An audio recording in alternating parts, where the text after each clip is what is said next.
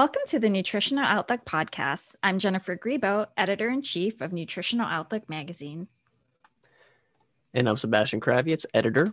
We are your podcast hosts. Nutritional Outlook is a multimedia publishing brand and leading informational resource for manufacturers of dietary supplements and healthy foods and natural products. In this episode of the Nutritional Outlook podcast, we're interviewing Pelin Thorogood, co-founder and executive chair of Radicle Science, to talk about the results of Radicle's new study, the Radicle ACES, that's Advancing CBD Education and Science study. This study looked at the health benefits of different hemp-derived CBD products. We'll be right back after a word from our sponsor with Pelin Thorogood. What if you had limitless access to customer insights, accelerated timelines, and set fees? At Truth Serum Network, we're fueled by connections in virtually every area of healthcare as part of MJH Life Sciences. The result? Audience-fed creative and more powerful content in less time. Truth Serum Network, releasing what's real. Find out more at truthserumntwk.com. Hello, podcasters. Welcome back. We're joined today by Pelin Thorogood, co-founder and executive chair of Radicle Science. We're looking forward to talking about the results of the Radicle ACES study and learning more about Radicle Science's approach to clinical research. Thank you so much for joining us today, Pelin. My pleasure. Thanks for having me. It's our pleasure to have you. Pelin, let's start with learning more about yourself and your background and how you kind of got into this industry. Sure. Very briefly, my background is engineer by education, and I've been in the world of big data and analytics my entire career. Initially starting with really defining what we call digital marketing today in its very early days as chief marketing officer of Website Story, the company that really defined it all. We went public in 2004. From there, as CEO of a company that was a spin-off, a predictive multi-channel analytics company, award-winning across the board. So it's really about bringing evidence-based thinking into many industries through my career. And I'm very, very excited to actually bring that kind of thinking into medicine, into precision medicine, specifically around non-prescription health products, which don't get the same kind of focus as most of the prescription products. So as you mentioned in your opening, in December, Radicle Science released the preliminary results of its ACES study, which was an open label randomized controlled trial with a sample population of nearly 3,000 subjects. Now, that examined the therapeutic benefits of 13 different hemp-derived CBD products across 5 health outcomes. Those outcomes being well-being, quality of life, long-term pain, feelings of anxiety, and sleep quality. Now, before we get into the results themselves, I wonder if you can tell me about Radicle Science and its approach to research, and then we can get into the design of the study. Absolutely. That would be my pleasure. So Radicle Science that I co-founded it with Dr. Jeff Chen, who brings in the medical side and medical rigor into our entity. It's a transformative healthcare B-Corp. We offer the first ever scalable path to both validate and predict the health effects of non-prescription health products. We started with cannabinoids, which is, of course, the focus of our study, but our goal is to really bring in this kind of evidence-based thinking into across-the-board non-prescription health products, like I said at the beginning, that don't get the focus of most of the clinical trials. As you guys know, cannabinoids are used by tens of millions of Americans, but unfortunately, there is scant data on their effectiveness, especially of the commercially available products, which don't get a clinical trial focus. So that's really has been our focus. And our objective is not even just providing information about product effectiveness, but by collecting data at scale from a very diverse population of participants, heterogeneous population of participants, be able to collect this data to be able to then analyze it and provide much more personalized, much more targeted information about specific demographics and behaviors and how different people may get effects differently. That's very different than having a narrow approach to having averages. So it's a very unique approach. And clinical trials traditionally are very expensive, as you guys know. Cost millions of dollars. They take many years. And oftentimes, because of their cost model, also use very intentionally homogeneous populations to study. So with our focus at Radicle Science, we would like to remove all of these friction points from clinical trials to make them much less expensive, much faster, so we can actually from start to finish collect this data and do this at scale, so that we're collecting data from these heterogeneous populations to get to that precision medicine model, to be able to collect data from everyone so we can predict those variations on the theme from these different backgrounds. And in terms of how we do it, the primary focus has been by, first of all, taking them to be virtual trials versus physical trials. So that's a very important distinction, so that we can, first of all, make them less expensive, but also reach much larger populations. We also go direct to consumer. We don't have to go through academic institutions or CROs. We can actually reach the consumers. We recruit them ourselves. They join our studies. It's very, very simple to do these studies because they can basically do it from anywhere they have internet access, from their mobile phones, from computers. And it doesn't take a lot of effort, yet they still have a lot of rigor because our studies have been designed, first of all, by academic professionals and a lot of medical professionals, but also use validated indices to be able to ensure that the outcomes we're looking at, pain, sleep, anxiety, etc., are leveraging what would be traditionally used for these kinds of conditions. So we maintain scientific rigor, but we're able to actually make it so much faster and cheaper by going virtual and going direct to consumer, and also be able to recruit a tremendously diverse population that is also very large in number. Great, Pelin. That's such an interesting approach. Can you talk to us a little more about the ACES study? What did you do there? And, how did you apply all of those components to that study? Absolutely. So as was mentioned earlier, it is indeed the largest longitudinal randomized controlled trial of cannabinoids in history. So we did recruit 3,000 people, and we did that pretty quickly. As I said, we went direct to consumer.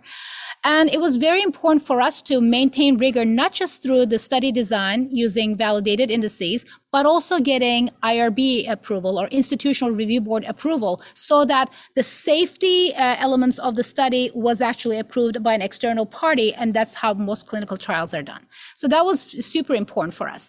And we basically leveraging IRB, leveraging our validated indices across the different dimensions of the study and having a very large population. We also want to make sure that we work with both very large as well as smaller brands. So we wanted to showcase that our approach can really bring in the power of a clinical trial to anyone. So you will note that some of the participants, because they were all mentioned in the press release, are very large publicly traded companies. We also have smaller entrants who have great products, and they wanted to see and understand the effectiveness of their products. So we basically what we'd call democratize access to clinical trials with our approach.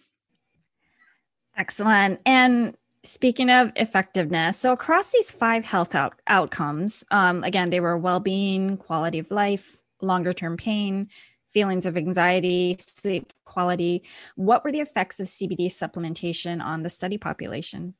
Yeah, we've had some very positive outcomes. One of them is participants experiencing 71% improvement in their well-being on average. So that's really, significant change.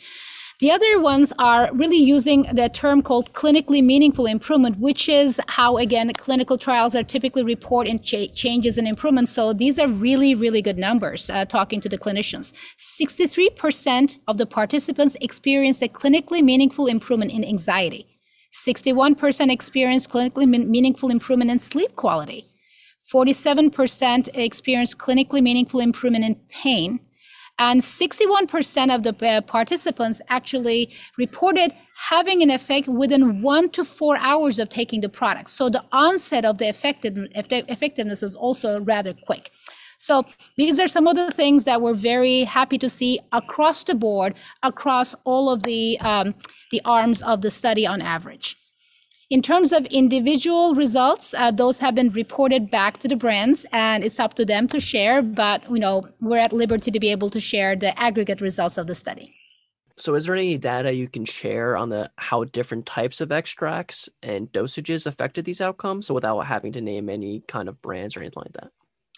So we are in the midst of analyzing those various dimensions, understanding how dosage, how delivery methods, etc., have an impact on the effect, and if they have an effect based on the demographics or the behaviors of the population of the participants. So we are in the midst of studying that, and we will have a press release on that within the next month. So we'll be very happy to share that with you guys when we release it.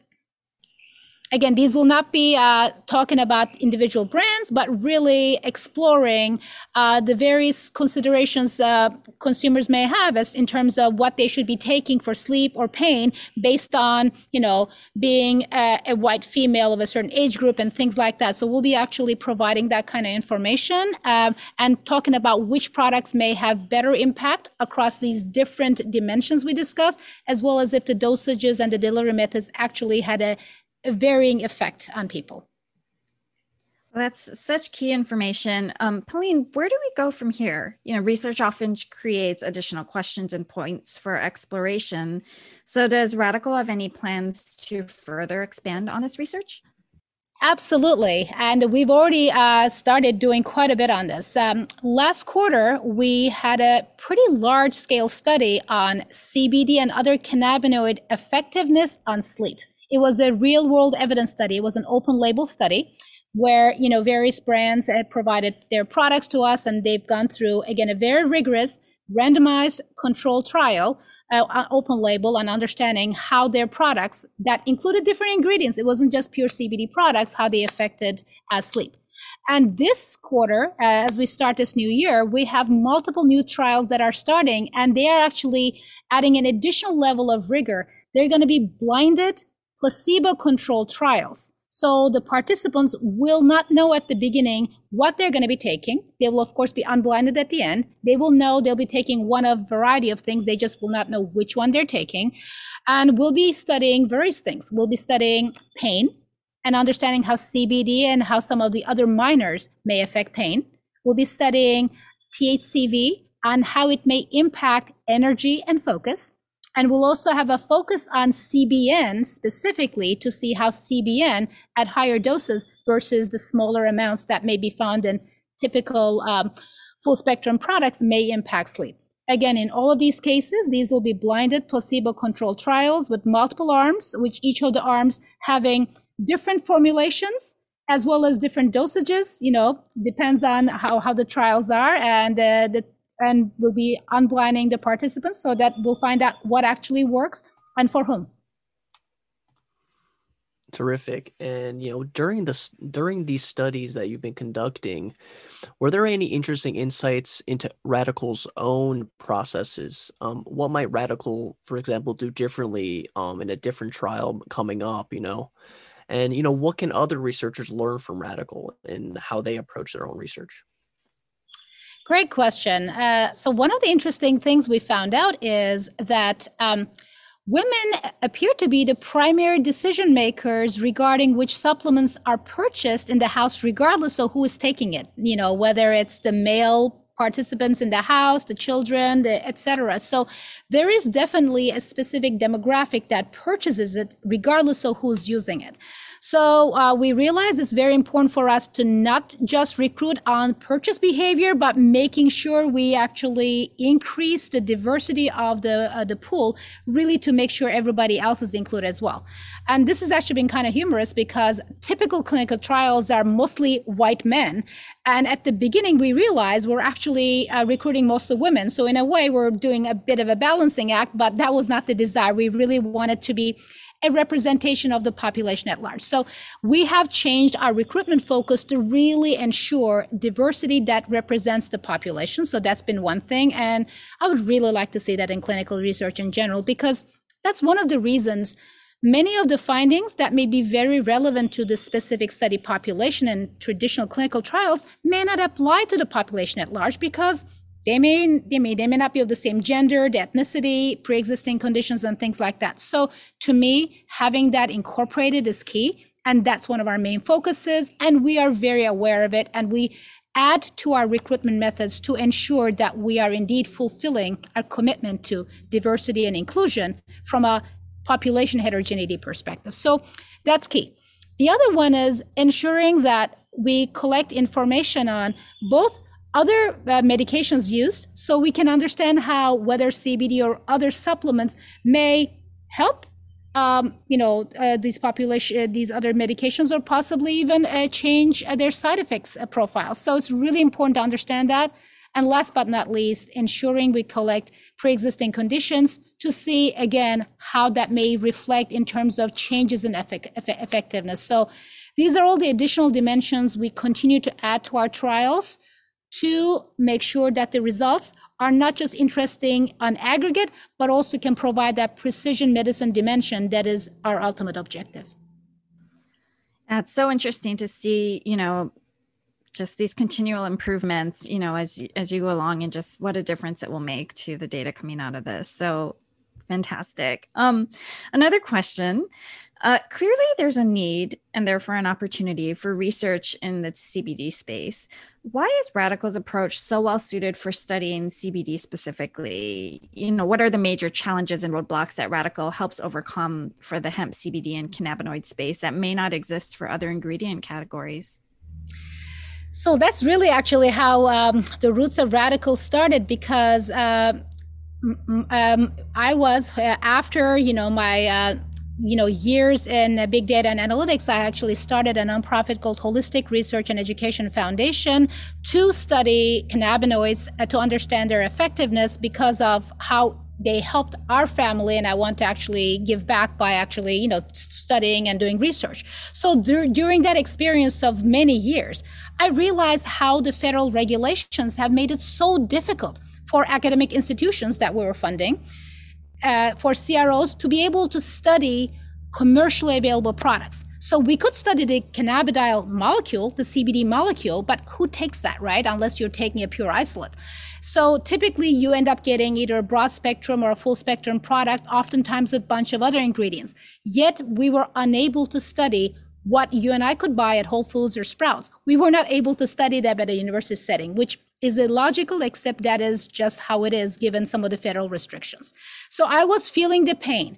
And interestingly enough, my co-founder and a friend, Dr. Jeff Chen, who was the founder and the former executive director of the UCLA Cannabis Research Initiative, was going through the same exact problems. Here they had an amazing university where their goal is to study them, and dozens, if not hundreds of companies came to them to be studied, yet UCLA could not actually allow them to be studied. They had to study only few federally allowed compounds. So we knew that federal regulations were actually putting a hamper on what consumers were purchasing, yet were unable to find out information about their effectiveness. And so we wanted to, given our goal, as a nonprofit person on my end and as a researcher on his end, we knew that there was a massive need that we could not fulfill from our existing places. So we came together, bringing together our backgrounds to be able to actually deliver a very different approach to be able to answer those questions around commercially available products. So we could actually deliver information, deliver evidence-based data on their effectiveness for different population groups, for different conditions. And finally, my last question, we're recording this at the start of the new year, so it's a time of reflection as well as a time of looking forward ahead. Clearly, Radicle Science has had some major accomplishments, but the work never ends. So what are some major goals for Radicle Science in the near and long-term future that you'd like to share with us? No, you're right. The goal never ends. And I'd like to remind your listeners that we are a B-Corp, a public benefit corporation. So for us, our goal is really to inform the public in general. So we have many goals. One of the most important one being providing the insights needed for consumers to be able to make better decisions for their own health. So with that in mind, our near-term goals are about exploring the health effects of minor cannabinoids, which are coming more and more to the forefront versus just CBD, and of combinations thereof may actually have different health effects for the conditions most often used, for the conditions people use these products for most often, such as anxiety, sleep, pain, mental clarity, focus, etc. So definitely focusing on that. The second one is around the entourage effect that people have been talking about.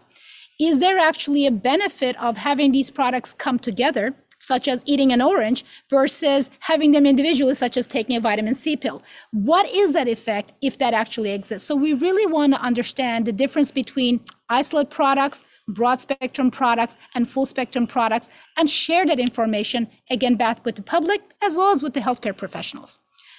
As we will share within the next month, we want to be able to understand the variations on the theme of how different dosages, how different delivery methods may have different effects on different conditions, as well as possibly on different population groups. And also, as I mentioned at the beginning, cannabinoids are really where we first started, because that's where we had felt the pain deeply, given our previous backgrounds for Jeff and myself.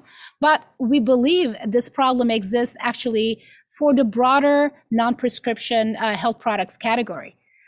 People really would need information about microbiome products, about functional mushrooms, all these other things that we can go buy anywhere. Our children can go buy them in many places, yet we do not understand how much we need to take for which conditions, other than just the anecdotal conversations. Some people believe they work, other people believe they don't work. Where's the data? So our goal really is to be able to collect relevant, rigorous, and large-scale data on the effectiveness of many of these non-prescription products, to be able to understand their effectiveness, to predict their effectiveness for different population groups, and then give it back to the public so that we can actually empower consumers to be able to better take care of their own health.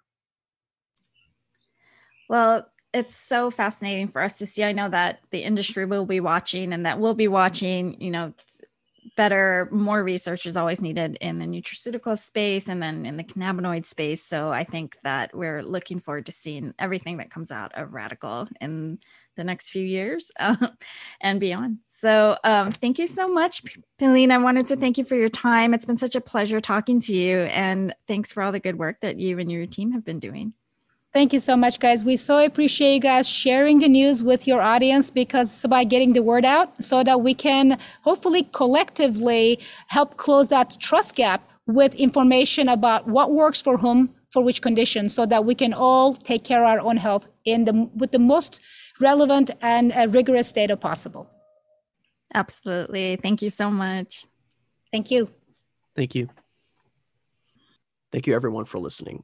We hope you enjoyed this week's episode of the Nutritional Outlook podcast. We are very pleased to take you behind the headlines and provide expert insights from industry leaders.